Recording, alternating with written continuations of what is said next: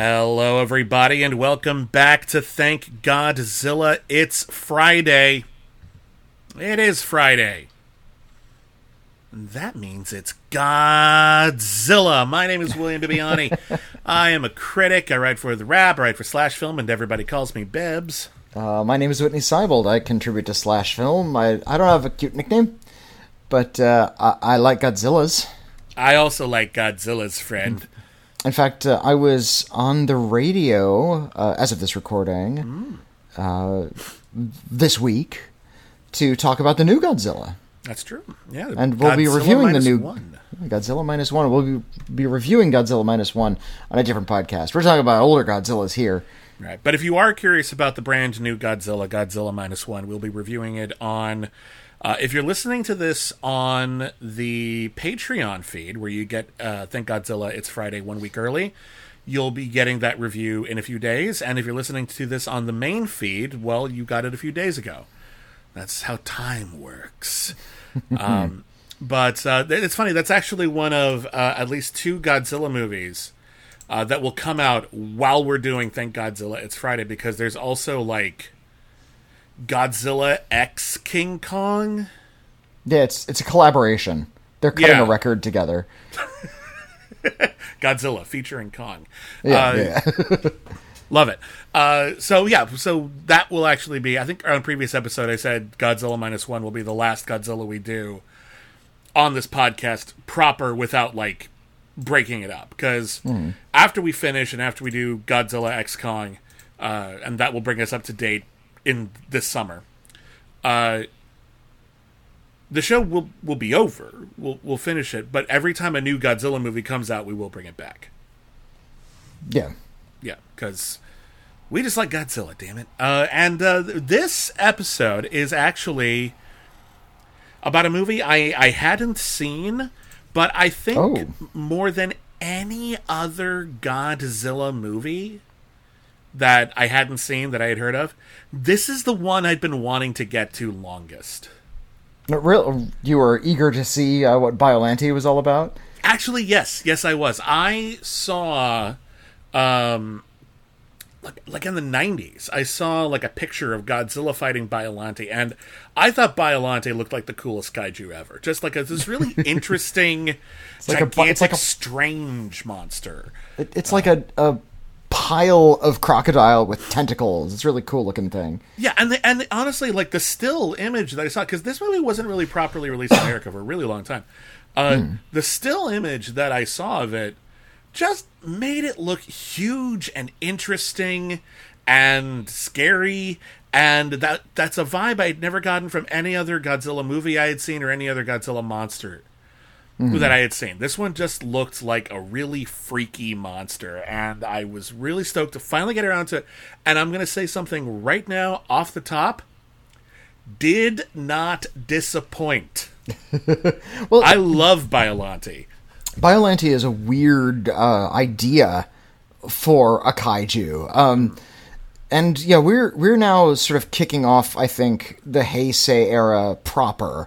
We had Return of Godzilla. That could have been a one-off as far as we knew, but now we're like really trying to make this into a series. We're following up on things that happened from Return of Godzilla and Godzilla 1985, and we're using kind of a new ethos with Godzilla. Godzilla was a little bit more of... I guess a little bit more morally clear-cut during the Showa era. Like, he started out as a monster, then at slowly... least the second half. But the second half of the Showa era, drifting over to, like, yeah. And in this one, Godzilla is, like, a little bit more biologically unstable. And seems to represent something horrible that's about to happen. And how the influence of Godzilla is going to sort of bleed out into the world and make more monsters, which is the case with Biollante. We're also going to see that with Destoroyah. Well, Destoroyah is made from a weapon, but also Space Godzilla is coming in this era. Godzilla is, like, fights other monsters, but it's still kind of this insidious presence. The tone is really different for this whole era. And it's also a lot more, like, sensational. They're like, we're in the 80s and they're doing the throw everything at the wall and see what sticks approach, because this movie has everything in it. Oh my god, there's so much in this movie, and the director openly said, director Kazuki Omori has openly said that he didn't so much want to make a Godzilla movie as he wanted to make a James Bond movie, and that really shows. There's a lot of intrigue, there's a lot of action sequences, there's a lot of we saw a lot of stories take place on the world stage, and yeah, there are boardrooms in this movie because it's a Godzilla movie, but the tone of it is a lot more suspenseful, and also the score of this movie, Godzilla vs. Biollante, the score of this movie is really interesting. It's done by Koichi Sugiyama, and he'd done a lot of stuff for video games. He did like the Dragon Quest franchise, which is huge. It's way more. A lot of it feels like kind of American, like when the Super X2, the Super X battle fortress, flying fortress from the first movie, has been rebuilt and revamped, and when that comes in, the score goes full John Williams. Just a very different tone than we're used to. And it didn't have to go John Williams or anything like that, but just the sudden variety in musical tone is really interesting. And apparently they used, because I heard he didn't originally use a lot of the original score, so they pulled from cover albums and things. So there's hard rock versions of the classic Godzilla score, which makes it feel a little dated. It is like an 80s movie, but it just feels gigantic in a way that not every Godzilla movie does. Well, we talked about this when we talked about Return of Godzilla, how in between the Showa, when 1975, Terror of Mechagodzilla, and 1984, Return of Godzilla, that's when Star Wars and Steven Spielberg happened, right? In earnest. That's when a lot of blockbuster and genre filmmaking changed. It's when money started being funneled into these genre films. Film stocks started to evolve. Cameras were evolving. Films just started to look really different really quickly. Yeah. And this movie came out in 1989. We're already well into that era in terms of this is the same year as Indiana Jones and the Temple of Doom. Excuse me, Last Crusade. That's what I meant. The trilogy had already ended by the time this movie came out. Yeah. So this is Godzilla kind of in the middle of that milieu, and this was actually relatively cheap movie to make. Doesn't look it. It looks really expensive. No, I think. Yeah. I think it was only $15 million to make in $1989. Which, although to be fair, that can be a little misleading. Hold on, I want to look up a specific number here because, that doesn't sound like a lot of money. And to be fair, it isn't. But when you adjust for inflation, it's quite a bit more. The original Batman, Tim Burton Batman, that was a $48 million movie. Yeah, nowadays it's big it would be bigger for inflation now, but at the time, that's just how much blockbusters cost. Aliens, which was this huge colonial marine spaceships, giant monsters everywhere movie. That was cost $30 million, right? Oh, no, I think it was more 16. Okay. It was. Hold on, I'll look that one up too, just so I can say I did it and make sure. I remember that. When Star Trek V came out, that was grossly expensive movie, and it looked super cheap. Yeah. And you compare it to something like Aliens, which cost a fraction of the budget. $18.5 million in 1986. Okay, 18 million. 5. Of course, when you're talking about Star Trek, you have to pay for all those actors. You have to get them all back, and that's probably the bulk of the budget. Yeah, no, that's true. There are definitely. When you talk about how huge a movie's budget is, a lot of people assume that's all going into production value. Mm-hmm. It's not. A lot of the time for those big productions, Robert Downey Jr. cost a fortune by the time Endgame came out. All those actors, they want a paycheck, and you know what? They deserve their paycheck because they're a draw to that series. Yeah. So that just adds up, and then by the time all of these kind of costs that aren't necessarily all seen on screen add up, you might not actually have that much money left to make a movie sometimes. Right. So that's why you can get these really expensive movies that still look kind of cheap. Mm-hmm. Yeah. Like Red Notice. Right. Yeah. Yeah. They probably had to pay, Gal Gadot, Ryan Reynolds, and The Rock, $50 million just between the three of them. Yeah. Maybe even more so, $100 million between the three of them. Right. But Godzilla vs. Biollante, man, like, it's on the screen. Like, there's so much cool stuff in this movie. We're lucky because Biollante agreed to work for scale. Hey, that's my joke. It's a funny joke. I like that one. That one's good. No, it's all up on the screen. There's a lot of really wonderful special effects. I love the shots of Biollante growing out of the lake. Yeah, it's eerie. It's really, really kind of eerie, like almost spooky, like a ghost story. And there's so much else going on that even if there's going to be a span that doesn't have really cool special effects in it, there's always like some kind of business happening. Yeah, it's very busy. It's a busy film to the point where it's not great. Like, they could probably shave it down a little bit. It's pretty long as far as Godzilla films go. It's 104 minutes, but that's pretty long for Godzilla. That's a lot of real estate for a Godzilla movie. It does feel pretty full. I bet this movie would play really, really great in a theater. Like today. Like, I think if you just threw this on and if took a huge audience, people who'd never seen it before, they would be absolutely thrilled by all of it. This movie was when they decided to make it after Return of Godzilla wasn't a huge hit, but they decided to do like another anniversary movie. It was only 5 years later, and this was another one which, much like Jet Jaguar, they were like, let's let the people come up with an idea. So they had a contest to like help come up with a new plot for a Godzilla movie, and a dentist came up with this idea of a mad scientist who, and this is just the plot in the tiniest of nutshells because there's so much more to it. A mad scientist who like uses Godzilla DNA, like leftover DNA from like the site of all the destruction, and combines it with like plants to like house the soul of his dead daughter or something.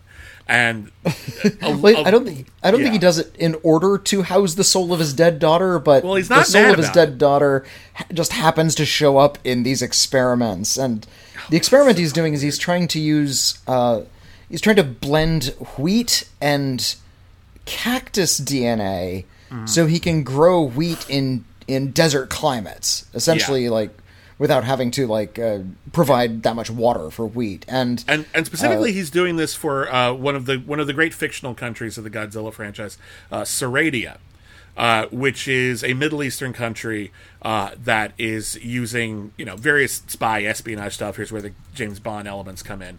To steal that Godzilla DNA, their heists and things, and they bring it back to Saradia, and this guy's going to use that DNA to create mutant plants that can then grow in the desert. And there's a weird line, because he's talking to some bigwig, and hold on. Then the Americas will be mortified. Their position as the largest cereal exporter in the world will be shaken.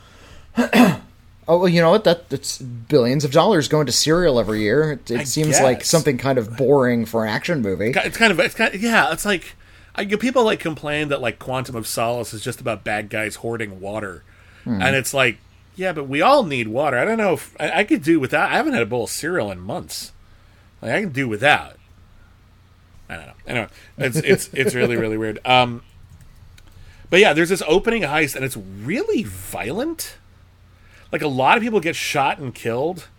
I appreciate. I especially liked the bit where the guys who are stealing the Godzilla DNA, they're being chased by some other guys, and as the other guys like turn a corner and they're going to run away from them, they could have got away like scot-free. As their opponents, their enemies, if you will, are running the other direction, they yell, "Hey guys, look here!" Like, very specifically, not even just "hey," like just an elaborate sentence to make sure I get your attention, so that I can shoot you to your face, which they do. It's very violent. Yeah, that's another thing. The movies are getting more violent. Yeah. Godzilla gets his hand impaled in this one. It's like it's like a stigmata. Like, it's all messed up. Well, the monster mayhem doesn't bother me so much because Godzilla gets stabbed and something that's clearly not blood sprays out, like it's some bright color. and Godzilla has bled before, but it always looks like paint. And I assume that's just what monster blood looks like. Sure. This is just more violent in terms of the actual human violence. Yeah. And speaking of human violence, when the mad scientist, the best kind of scientist, is in Seradia and he's going to do all that research, he's had his daughter with him. And then his lab explodes. And it turns out that was, like, planted there by, like, an American corporation, like, blew it up. Mm-hmm. Because this is all about, like, corporate espionage. So he gives up. And 5 years later, there's a psychic who's trying to communicate with the Rosebush. Which is a hell of a hard cut, I gotta tell you. I did not see that one coming. They do establish that they at least play fair by their own rules. They say that, like, all living things have psychic fields, and that they can tap into that, and it's easier to talk to plants because they're less sophisticated. So it's a little bit of an odd conceit. I don't think... And, we've had psychic powers before in Godzilla movies. Oh, no, true. No, we've had gods, we've had the Peanuts, we've had all kinds of strange goings-on. And that's not... It's a choice to bring it into this new franchise. They didn't have to go that route. But it is kind of cool that they're laying so much groundwork. And apparently this is a character who's going to be in every film in the Heisei era. She was just a breakout smash. Like, everyone liked the psychic. So we're going to be getting a lot of her. What's her name? Who is the psychic character? Is it Miki Saigusa? I think so. Yes, that's it. It's Miki Saigusa. She's played by Megumi Odaka. Okay, yeah. And yeah, she's brought in, and she's going to, on several occasions throughout the movie, attempt to psychically communicate or somehow contact or track Godzilla, which is mostly her staring off into the middle distance while the sound, like the score, elevates. But weirdly enough, it helps the film a lot. I don't know how. It shouldn't. It feels kind of arbitrary, but there's something kind of cool about it. I think it's just... It's a more direct connection to the human story than we usually get. That's it. You're exactly right. I think that's it. Ordinarily, humans just sort of, like, stand off to the side and watch Godzilla sort of just do his business. And this time, Godzilla has a little bit more of an emotional connection. I think we'll get a lot more of that throughout the Heisei era. It's been a while since I've seen these movies, but I seem to recall a lot of shots of people staring at monsters kind of wistfully as they go back out into the ocean, not pondering the destruction they caused, but kind of feeling that they're going to miss him this time. Nothing can fill the Godzilla-shaped hole. That's a big hole.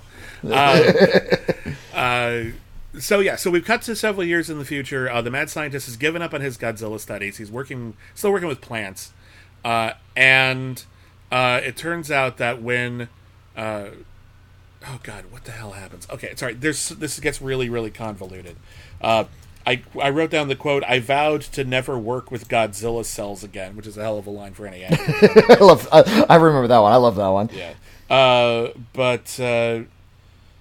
Yeah, okay, so if you'll recall, at the end of the last movie, Godzilla fell into a volcano, and there have been concerns that Godzilla could come back someday, because guess what? It's Godzilla.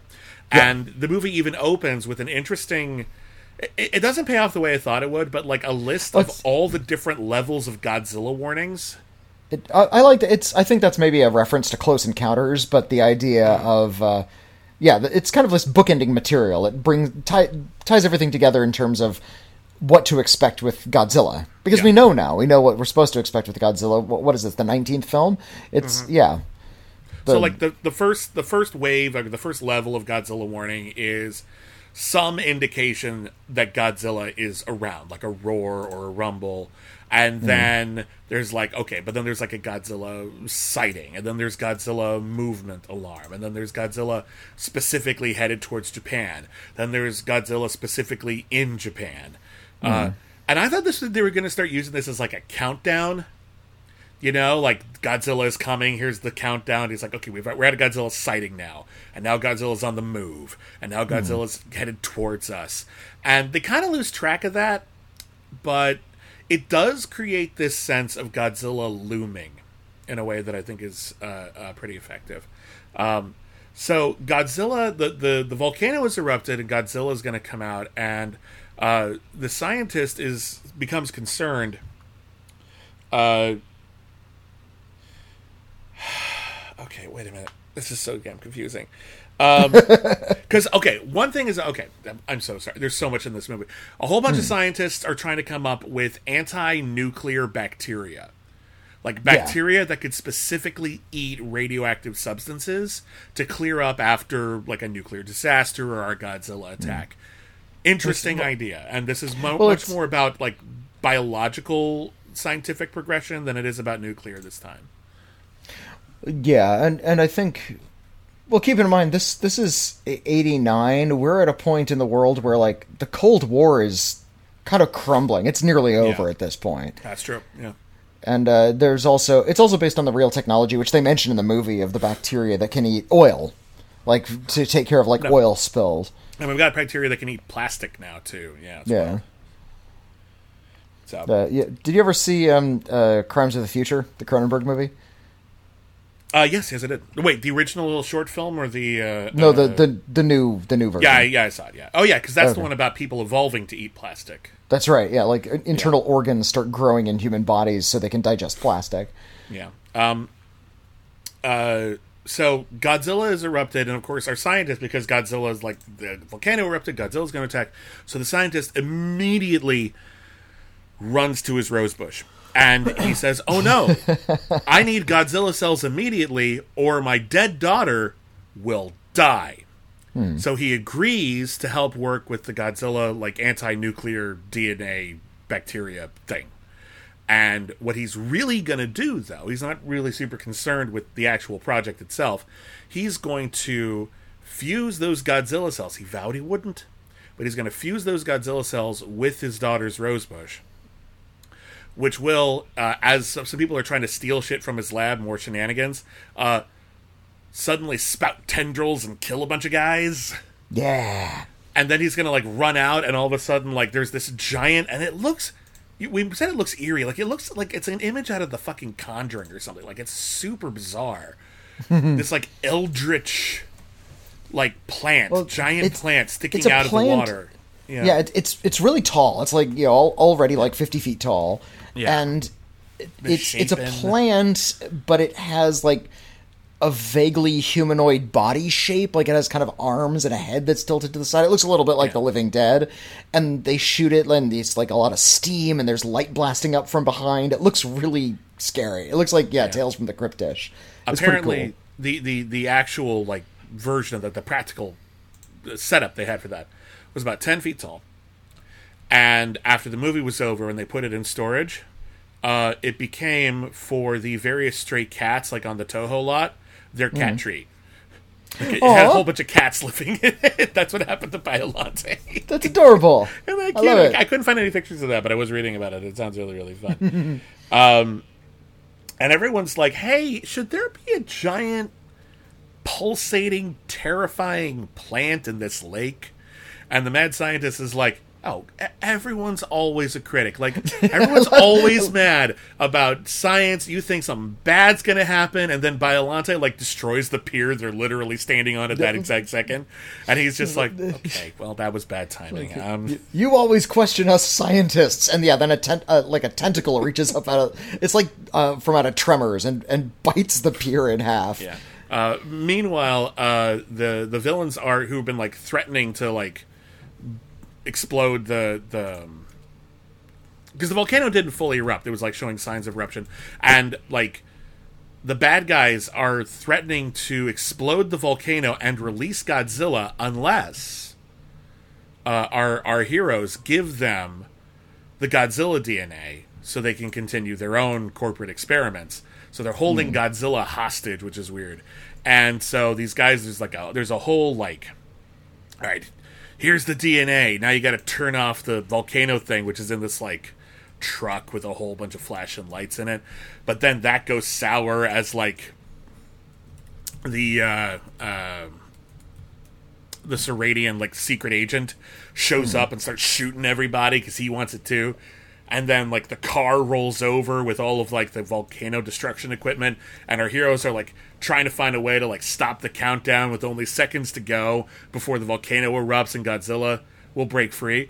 And I gotta say, like, I know it had to happen because we got to get Godzilla in this movie, but it's kind of refreshing to see a scene in an action movie where our heroes are actually trying to stop a countdown at the last second and they fail. Yeah. It's rare. It's rare that it's not at the last second. I remember the first time I remember being really pissed off about that trope was in, I think it was in Goldfinger. Oh yeah, where they're in the bottom of Fort Knox with a nuclear bomb. Yeah, there's a nuclear bomb. It's got a big light up countdown clock on it. It looks like a big ball. It's really cartoony, and James Bond turns the countdown clock off right at the 7-second mark, so the countdown clock says 007. See, that's fun. And that's fun. It was the first time I was like, oh come on, that's stupid. No, I will not accept your little gag. The one I hate, and I find this unforgivable, by the way, is when you set up a ticking clock, it's counting down to destruction, and it's like the whole story is built on it, maybe the whole episode of TV, the whole movie, something, and then it does tick down, but then it's like, okay, it ticked down to the point where like the whole complex is going to explode in 15 minutes. No, that shit's got to happen now, right now. There was the end of season 2 of Buffy the Vampire Slayer. I remember this was like just trying to like stop Angelus from like opening this portal that was gonna like suck everything into hell, and it was like, oh god, and then the countdown was up, and it's like, oh shit, the portal to hell is gonna open, and then it started opening really slowly. Like eventually it would be a problem, but like for right now it's like the size of like a cheeseburger, and it's like, okay, so we have quite a while to close it, and I'm like, that is such a cop-out. You made us think that this was like as soon as that countdown was up, doomsday. I also, another fun twist of this was, do you remember the Jean-Claude Van Damme movie Sudden Death? That's a Most Dangerous Game one, right? No. Sudden Death was the was Die Hard in a hockey stadium. Oh no, I didn't. I didn't see Sudden Death. Yeah, Sudden Death is actually one of the better Jean-Claude Van Damme films. Powers Booth plays a bad guy who, in the middle of like the big championship hockey game, the vice president is there as like the celebrity guest in like the box. So he kidnaps the vice president, and no one actually like in the stadium knows that terrorists have taken over and planted bombs everywhere. Only Jean-Claude Van Damme knows that, and he is like running around killing bad guys, trying not to cause a panic and defuse as many bombs as possible as the timer is clicking down, because like at the end of like the game they're going to blow it up unless they get ransom or demand. And after like Jean-Claude Van Damme starts really getting the shit done, and like, okay, well, Jean-Claude Van Damme's might be able to stop us, Powers Booth is just like, fuck it, let's blow him up now. And then he does. Like, he got some of them, but like, there's no way he got all of them. Boom, boom, boom, boom, boom, boom, boom. Nice. It's a good twist. So Godzilla emerges. Cool Godzilla score. It's time. We've made it. Yeah. And he's going to slowly start making his way toward Japan like you do.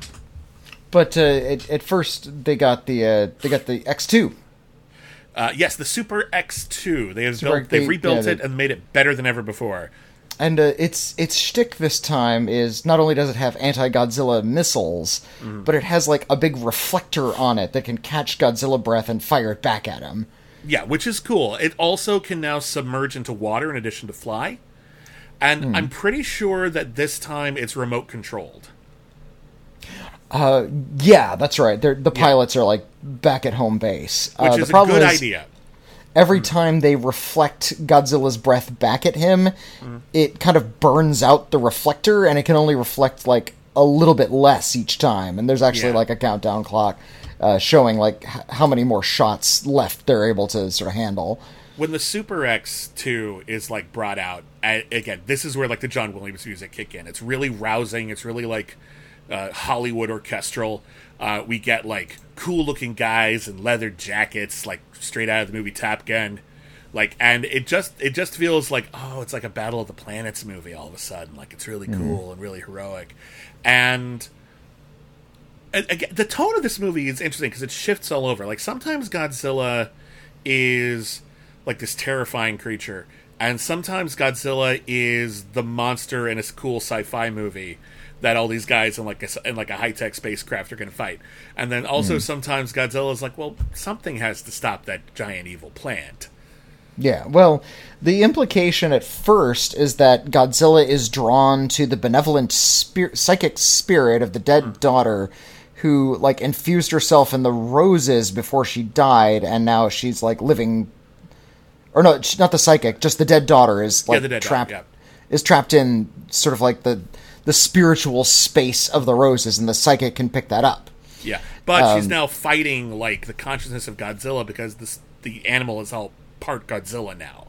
Yeah, and the Godzilla influence in Biollante gets bigger and bigger, and to the point where one of the characters says, that is now also Godzilla. It's not like a brother or a sister. Yeah. It's just a second...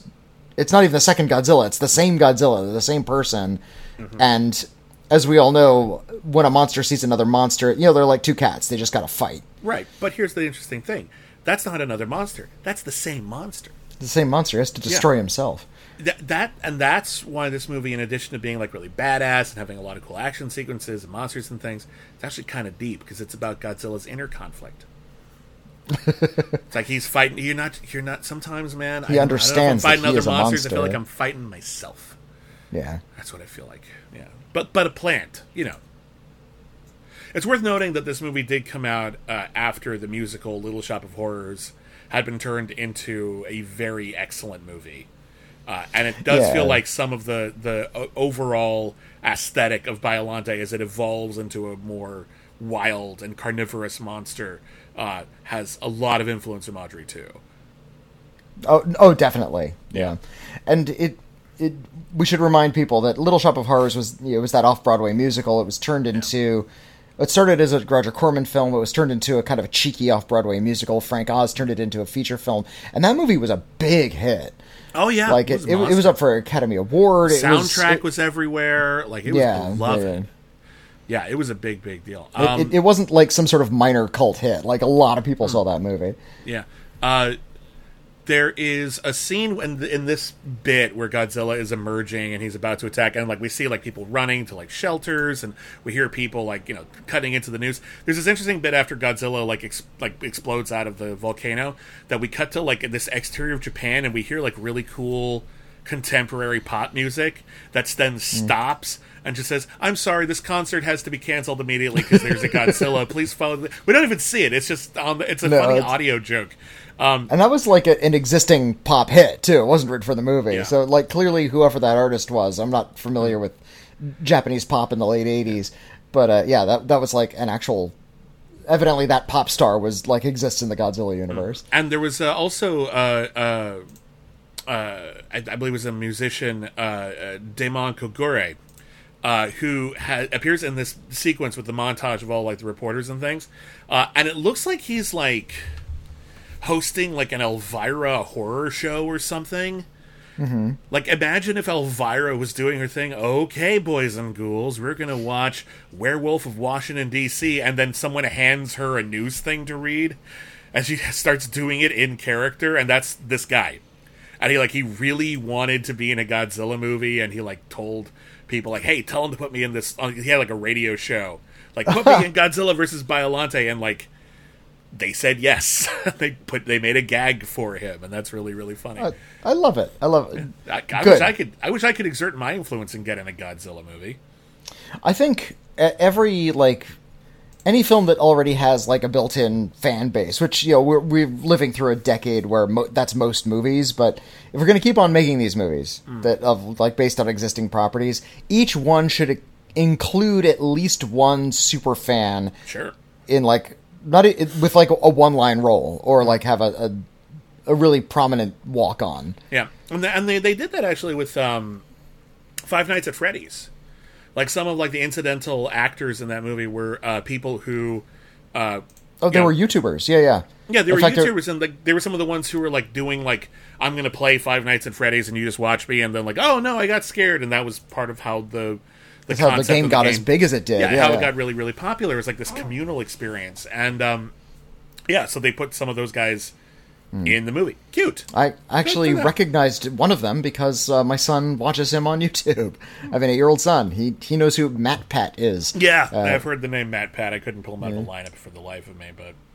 Yeah. Did you see Five Nights at Freddy's? I did. I know he was like a waiter or something, right? He was the waiter, yeah. And he's like, well, that's what some people say, but that's only a theory. And that's cute because that's his catchphrase. He hosts a channel called Film Theory. Also Food Theory, and they're all theorists. Yeah. One thing we hadn't brought up yet, as we were talking about sort of the evolution of filmmaking and technology, this is the first Godzilla movie with proper CGI in it. That's right. It's just like a stick model inside an in-universe computer, but yeah, that was CGI. Yeah, it's like old school polygons, like in Return of the Jedi when they show like this like digital like hologram model of the Death Star, and it's pretty primitive by today's standards, but at the time it was hot shit.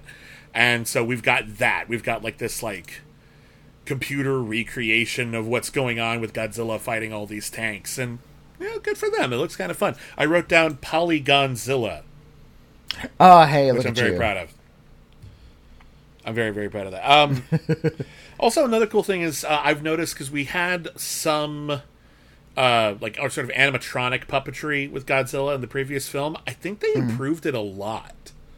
There's some cool, like, realistic neck movements in Godzilla and some of the close-ups in this one that actually, like, really, like, do some acting, which I think is really cool.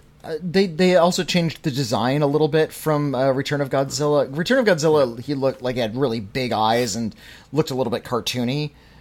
In this one, they tried to make him look a little bit more animal, which I think was an improvement. He's like a little pointier, for lack of a better term. Yeah. There's a certain aggro quality to him. And apparently the suit was designed better and was a lot more comfortable for the performers. Okay, it's the same actor who played Godzilla in Return of Godzilla. Yeah. Ken Pachira Satsuma, who actually got his start in Godzilla vs. Hedorah. He played Hedorah. He also played Gigan 3 times. So that's why he's so good at this, because I love Gigan. Yeah, he like has monster suit experience. He knows how to play these creatures. Yeah. So anyway, Godzilla like makes its way past the Super X and it starts attacking, Japan. There's this wonderful bit where the Seradian secret agent is like doing cool secret agent stuff, and then he looks out the window and he just sees like out the window of this sky where it's Godzilla attacking stuff, and he's got the best line reading. He just looks at Godzilla out the window and goes, "Damn, it's Godzilla." Like he's so like I hate Mondays. He's like, "Oh, it's raining again. I don't have an umbrella." Like it's just. It's the way James Bond would... Can you imagine if James Bond was in a Godzilla movie, all of a sudden Godzilla attacked, how James Bond would respond to that? Like, that would just be, like, how he'd do it. He'd be like, ugh. Blofeld? Curse you, kooky bad scientists. This guy again. Whoever that guy was from Moonraker, I don't know. Xander Drax, that was it. They used the psychic who had already, they'd like flown her over the ocean to try to figure out like where Godzilla is. She's like, he's down there. And they try to use her to stall Godzilla. And they put her on like the top of like an oil rig or a helicopter pad out in the ocean. And Godzilla's just walking towards her over and over again. Until finally she like kind of stares him down. That's kind of. And it should be weird, silly. Shimmery, it works. Yeah, there's this weird sort of shimmery effect, and they regard each other. Yeah. That's cool. I don't know why. That shouldn't be something I think is genuinely cool. I think it's because I want to connect with Godzilla. Like, I don't want him to be... I feel like there's a sweet spot. As much as I love, like, the text bubble Godzilla from the later Showa era, like the really ridiculous one who was, like, best friends with Anguirus and... Hey, Anguirus, go check that out. Yeah, I loved that. That just made my heart soar. But I also feel like the sweet spot of the character is somewhere between Mindless Monster and that. Like, I think either extreme is, like, okay once, but if you want to keep a franchise going, he needs to have more character than just being a monster, but he can't be just some guy. He can't just be some guy hanging out on Monster Island, like, with his kids, playing poker with Angerus every night. There's something that it's just too normal. So I feel like this whole thing where he's a giant monster, he's inscrutable, but there's one person out there who is able to communicate with him. It's like a reverse Flipper. Instead of like Flipper, it's like a great white shark. And like Elijah Wood is just like, yeah, but he's my friend. He eats everyone else, but we're cool. Anyway.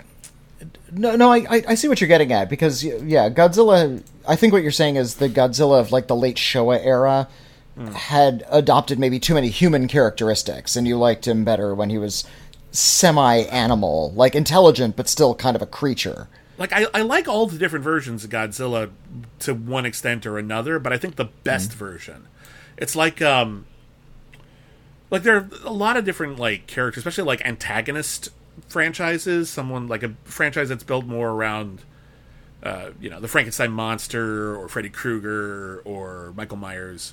They're the one constant. Mm-hmm. So, the movie kind of revolves around them, but they do take on slightly different forms. Like, there's the Michael Myers who's just a soulless killing machine. There's the Michael Myers who's obsessed with his sister. There's the Michael Myers who's part of, like, a supernatural cult.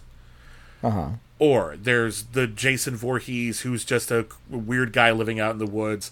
There's the Jason Voorhees who's the unstoppable magic killing machine. I think everyone has, like, their favorite version of every one of these characters. The one that just feels like, I enjoy the others, maybe I do, maybe I don't, but to me, like, Friday the 13th Part 6 is Jason. Yeah. That's the sweet spot. That's where they finally, like, figured him out, and that's where he was. And I'm not entirely sure which movie it is for God. Maybe I haven't run into it yet. But this is pretty close, where he is a monster, he is a danger, but you're starting to get a sense that there's something to him, and the fact that the psychic is able to reach him a little bit suggests that he's not just a killing machine. Like, he can be communicated with at the very least. Yeah. That's exciting. Anyway, the psychic event kind of knocks the psychic out for a while, and it's up to Godzilla. Godzilla fights Biollante, and kind of kicks Biollante's ass, actually, the first time. Like, Biollante explodes into spores. Yeah, and, like, kind of floats up into the sky, and Biollante can kind of breathe glittery dust all over Godzilla. And at this point, Biollante has grown essentially, like a gigantic crocodile head. It's this big pointy monster. Yeah, like emerging from Godzilla makes short work petals too. It looks really cool. Yeah, Godzilla makes short work of Biollante, and then there's 20 minutes left of film. So you're like, wait a minute, is that really it? It can't possibly be. Yeah, so we know that 20, maybe in 30 minutes. So Godzilla then starts to rampage, as Godzilla is wont to do, and the military mobilizes, and we have all of the good traditional Godzilla stuff, including Akira Ifukube's military march. It's all in there. Yeah, and so the new plan is to use that anti-nuclear bacteria on Godzilla, which they do, but it's not working. And then they realize, we have to, like, raise his body temperature because he's like a reptile, in order for that bacteria to, like, start working in his body. And as they're trying to figure out how to do that, they shoot him with lasers. It's all very cool. It's all very epic. Biollante comes back at the end. And it kind of rains down from the clouds and reconstitutes itself. Yeah, and it looks bigger and more badass than ever, and it's really, really awesome. And Godzilla and Biollante kick the living hell out of each other, and Godzilla gets stabbed. It gets, like, mucus all over him. It's really cool. And they basically... The yellow mucus is... so fun. There is no way modern special effects, no matter how advanced they are going to match the glories of spraying Godzilla with glop. I really miss glop and slime and goo, like actually spraying or just fake blood, just getting that on people. I feel like that's something that's been really been missing out of cinema. Goo is gone, unfortunately. There was this wonderful era in, like, the 80s in particular where glop was like super popular, and not just in like horror movies and action movies. Nickelodeon had a show, it was a Canadian import, they didn't make it themselves, called You Can't Do That on Television. And it was basically Laugh-In but for kids. A bunch of sketches, the sketch comedy show. Yeah. And the kids, it was actually pretty funny. It was surprisingly dark, actually. There was like a recurring sketch they had in almost every episode that was like one of like the teen actors. There were like two adults who were in every episode. One person played all the men, one person played all the women. And then there were just a whole bunch of young kids. And there was one sketch that they would always do where like the older guy played like some kind of military general, and the younger kid was in front of a firing squad trying to talk his way out of it. And that's dark. That's Mad Magazine stuff, though. Like, and he didn't always talk himself out of it, too. That's the thing. Some of them ended with him dying. It was really weird. I remember there was a really funny Far Side cartoon of it was a guy blindfolded, tied to a post, about to be executed by firing squad, but the joke is you get a last request. Maybe you get a cigarette. You get to take one final drag before you're killed. And in the strip, the guy's tied to the post. His cigarette is being lit by like the general, so he's also standing in front of the fire squad while he's lighting this guy's cigarette. Yeah. And over the wall on the other end of the comic strip, there's a woman leaning out of a burning building, yelling "Fire!" There you go. I love that's a You Can't Do That on Television joke. Like that's kind of what they would do. That's one of my favorite comic strips. I love that. But one of the conceits they would have, and it's a weird joke if you think about it for any length of time, but anytime one of the characters would say the word water, a bucket of water like from overhead would spill on him. So that was like they kept trying to trick each other into saying that. But also, and I don't know, because water, you say water and you get splashed with water. That makes some sense. But also, if anyone said the words, I don't know, yeah, they would be covered in green slime. That green slime became the staple. That particular green slime became the staple of the entire Nickelodeon network. That became their brand. They still kind of use that, actually. Like there's just they still have that kind of splat logo. Yeah, I remember like they would do like live shows, and they would like. That would be the thing. Like, are we gonna slime this big celebrity? Oh man, they're gonna get slimed. And they even showed you, like in one of the episodes, like how to make it yourself. It turns out, you don't just want it to be like slippery, juicy wetness. And so a lot of it's oatmeal, just green colored oatmeal. Slippery, juicy wetness. Well, it's like you don't just want it to be like, ecto cooler. You want it to actually have some substance to it, so it feels like gloppy and wrong. You want it to feel like toxic waste. Yeah, that's the kind of vibe you were looking for, and so or the ooze from Teenage Mutant Ninja Turtles. So slime was a really big part of like children's entertainment of people our age. Yeah, so maybe that's why we're wistful for it. In fact, that might be. I think a big reason why we're responding to Godzilla vs. Biollante the way we are is because of the way it looks. It's very tactile. It's tactile, but it also has the kind of editing and photography that people our age grew up with. This is sort of how adventure films looked, this level of special effects. So I talked a lot while we were going through the Showa era about how Godzilla movies tapped into something very primal but also very childish within the viewer. The sort of childish need to wreck stuff, to destroy. You can relate to Godzilla because Godzilla is a force of destruction, and that's actually exciting for a little child to watch. I think the Showa era is a little bit more universal because they're so old and they're still effective. Yeah, there's a classical quality. Yeah. The Heisei era, I think that classical quality is absent, but in its place is something that appeals directly to us, people born in like the late 70s and early 80s, who grew up watching special effects based genre films that were made at this time. It really does feel like a good fusion of the two, because you've got sort of the epic scope, you've got some of the the overt messaging of the Morishiro Honda era, and you've also got this kind of, especially in this movie, you got this format where it's a Godzilla movie, but also we're doing spy shit and heists.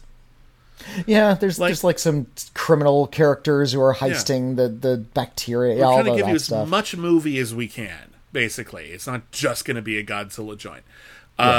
And I think that's a really... I think those things are blending very, very well. You add that with like more contemporary production values, more contemporary, musical scores, different editing. The cinematography is a lot sharper. Yeah, it's just a damn good looking movie. Godzilla fights Biollante, and they both die. Godzilla fights until the bacteria starts kicking in and he falls into the ocean. And Biollante, I guess partly because it was destroyed by Godzilla and partly because its job was done, once again, like, sort of explodes into beautiful spores that fly into the sky. And as the spores are floating into the sky, you know that girl who was like haunting Biollante, like kind of possessed it. It's like it's not like you see her like as a ghost. You do. You see you see her face. No. I would argue that you don't see her face. I would argue that you see her yearbook photo.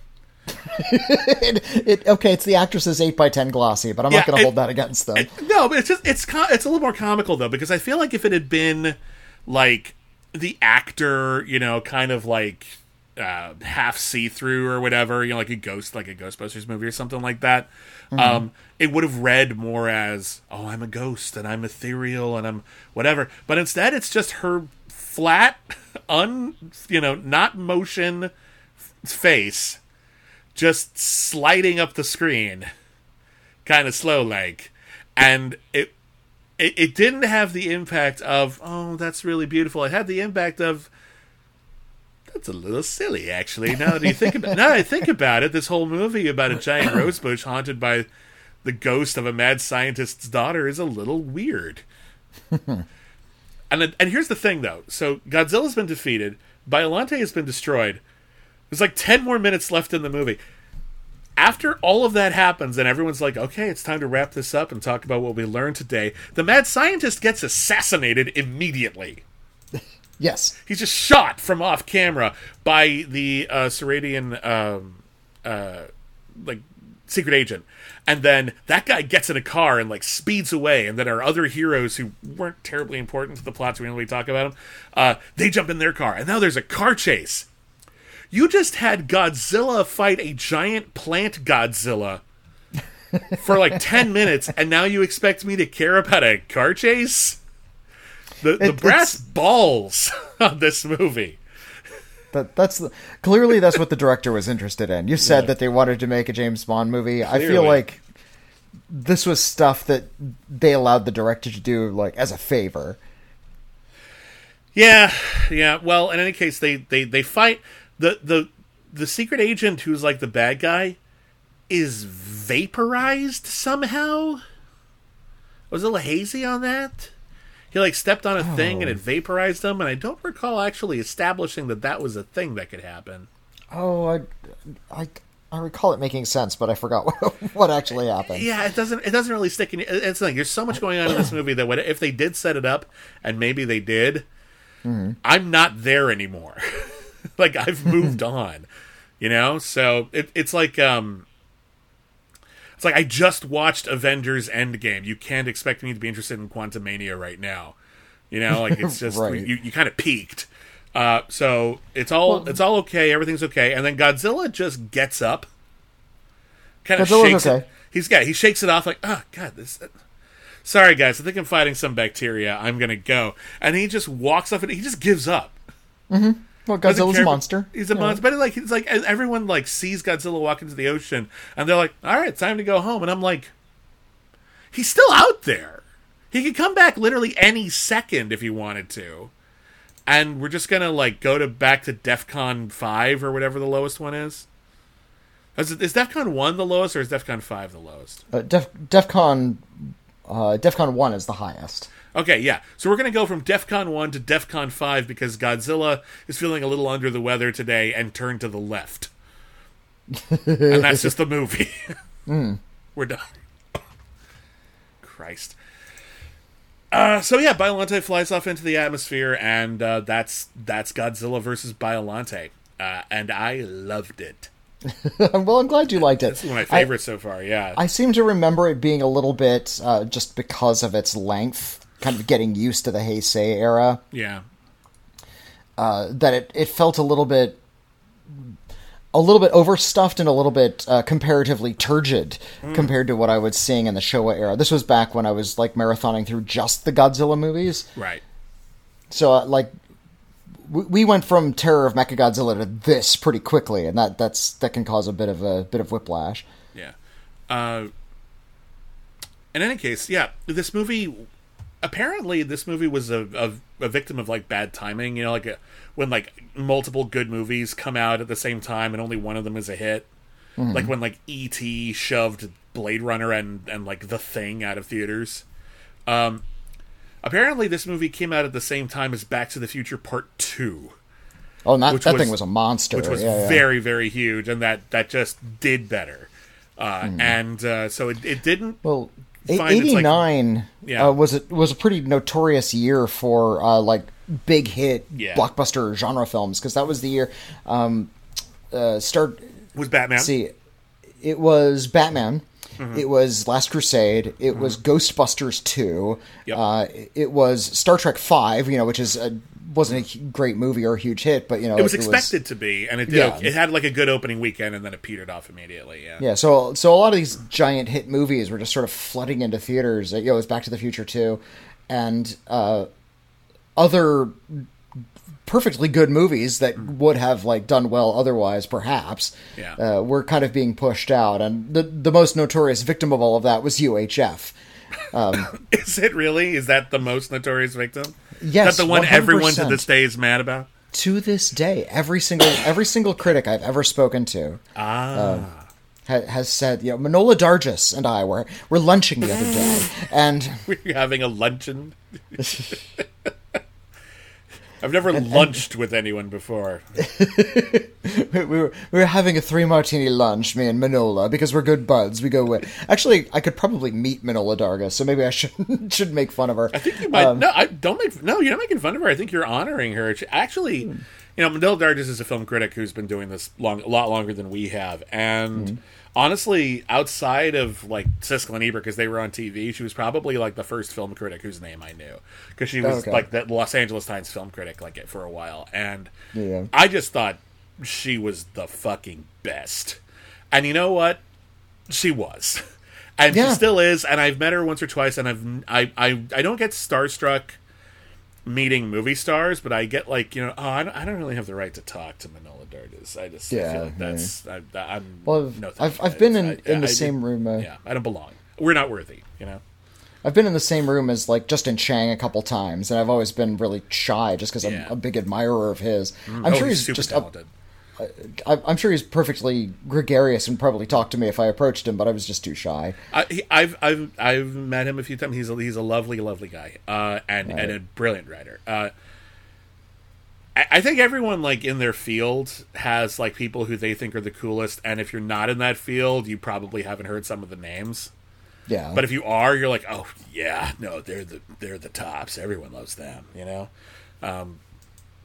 Doesn't matter if you're a film critic or a dentist or a teacher or whatever, there's people in your field who are just the best at what they do, and you're starstruck by them.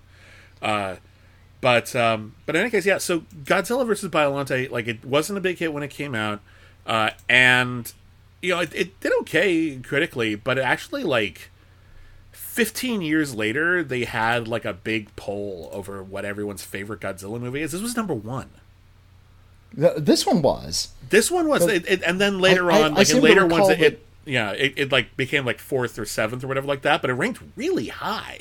Oh, weird! I thought I'd recalled that it wasn't popular. That's the thing. It wasn't reading for a long some sort time. of article that people didn't like Godzilla vs. Biollante. At the time, they didn't, but like over time, it kind of grew. And apparently, like after this movie didn't hit the way that they wanted to, they started exerting more like studio influence to try to like guide the franchise. This is almost like what was this, Godzilla versus the Smog Monster kind of thing, where like a director came in and like just kind of made it their own more than anyone expected. And if you're like Sam Mendes doing that with Skyfall and it's a huge hit, everyone's going to be like, oh, well, let him keep doing whatever he's doing. He's doing great. But if it's not a huge hit, then the studio might be like, okay, we're not going to let people just do that for a while. So even though the director would return and he would direct another movie and he would write a few more, apparently Toho wanted to scale back from this. And indeed, one of the things that they thought was one of the reasons why this wasn't a huge hit was because Godzilla fought a brand new monster, as opposed to one of his greatest hits. It would be like, hey, we're going to bring Batman back, but instead of fighting the Joker or Catwoman or the Riddler, a new character. Yeah, we invented a new character, which they did for Mask of the Phantasm, and it wasn't a huge hit. So there might be something to that. Who can say? But in any case, yeah, they're going to backtrack from that really, really hard because the next Godzilla movie is it's Godzilla versus King Ghidorah. Yay! King Ghidorah is back. King Ghidorah is back. Yeah, it's going to be fun. It's going to be fun. It's played by Joaquin Phoenix this time, and he's going to bring a lot of nuance to the character. No, that's in the next remake. This one is. Does he have damage tattooed? Tom Hardy. It's Tom Hardy we got in this it's Tom Hardy this. Okay, that's great. Yeah, King Ghidorah is back. I don't know this. I know King Ghidorah, but I've never seen this. I don't think I've ever seen a clip from the new one that we'll be doing next week. So this will be a fun this one has this one has a UFO. It has space aliens in it, and it also goes back in time. This is a time travel movie. Yes. You know what I just found out today? This is a bit of a digression, but it involves time travel. So there's a really seminal coming of age movie that came out in the 90s that I probably sat through 20 times. I wasn't even that big a fan of it. It was just the movie that everyone agreed on, and you put it on at like a party or like at school or something. And I don't think Whitney still has ever seen it, but The Sandlot. I have not seen The Sandlot. Okay, so The Sandlot, if anyone doesn't know it, is one of those kind of like nostalgia pieces that takes place in like the 50s or something, and it's about a bunch of kids like over the summer, and they bond as they play baseball at this one lot, which has a lot of sand on it. And they get in some misadventures, and they grow up a little, and parts of it are really, really great. Parts of it are grossly sexist and not great, but it was a big, big deal at the time. It was a huge hit. It had a straight-to-video sequel, and I'm like, okay, that makes sense. Yeah, and it had another straight-to-video... I didn't see the straight-to-video sequel. It had another straight-to-video sequel, which I also didn't bother with. Today, I found out for the first time that The Sandlot 3 is a time travel movie. What? It is like Peggy Sue Got Married, but the Sandlot. Like some guy goes back in time and like relives his childhood at the Sandlot with his adult brain. And I'm like, oh no. What? How is that not more known? How are people not talking about that every day? We should be talking about that they did that. What other franchise has done that? Can you imagine just like Rocky 6? Rocky was like, I have to go back and save Adrian. Be amazing. So, but we'll get time travel Godzilla on the next Thank Godzilla It's Friday. So, yeah, they go back in time to the 40s, and they meet the dinosaur that was going to turn into Godzilla. Like specifically, not like his great granddad or nothing like that, but like that dinosaur. Like that dinosaur. Wow. They don't ever really explain why there's a dinosaur in the 1940s, but there's a dinosaur in the 1940s, and it's going to turn into Godzilla. So they have to go back in time and stop the radiation from reaching that dinosaur. That's what, and that's not even the main plot. That's just one plot point in this movie. Well, it sounds like we're in for a treat. So that's coming up next on Thank Godzilla It's Friday. If you are listening to this show on our main feed, our free feed, the one with ads, you can listen to that episode, Godzilla vs. King Ghidorah, right now on our Patreon page, because again, patrons get all of our new episodes ad-free and 1 week early for Godzilla vs. Thank Godzilla It's Friday. Oh, I'm tired already. So yeah, that's all there. We also have a lot of exclusive shows. As I have mentioned elsewhere, my main computer, my usual computer, is in the shop. and I'm not going to be able to get back for at least a few more days. And unfortunately, the older computer that I am working on is not as good and can't handle like some of like the podcast like templates that I had set up that allow me to like produce these podcasts as efficiently as we do, put out as many as we do. So we're a little behind on a few of our podcasts. We're sorry about that, but they will be coming very, very soon. And I'm very looking forward to getting back into the grind because we've got really cool stuff going on over at All Our Yesterdays, our Star Trek podcast. I want to get back into, we got a new episode coming up of Only the Best International, where we're reviewing every single movie ever nominated for Best International Feature at the Academy Awards, and we're about to do the first film in the Samurai trilogy. The Sashi Miyamoto, Yeah, I'm very excited. I've actually never seen that one, so I'm very excited to get to that. And a lot of other cool stuff as well. So thank you to all of our patrons. Thank you for joining us. Thank you for helping us. It means the world to us. We couldn't do this without you. If you want to get in touch with us, we haven't done a letters episode in a bit. We'll do one next week. You can contact us at letters@criticallyacclaimed.net. Whitney, what is our P.O. Box? Yeah, send us a physical letter to the Critically Acclaimed Network, P.O. Box 641565, Los Angeles, California, 90064. Yep. We're on the social medias at Critic Acclaim. I am at William Bibiani. I'm at Whitney Seibold. And, Rower.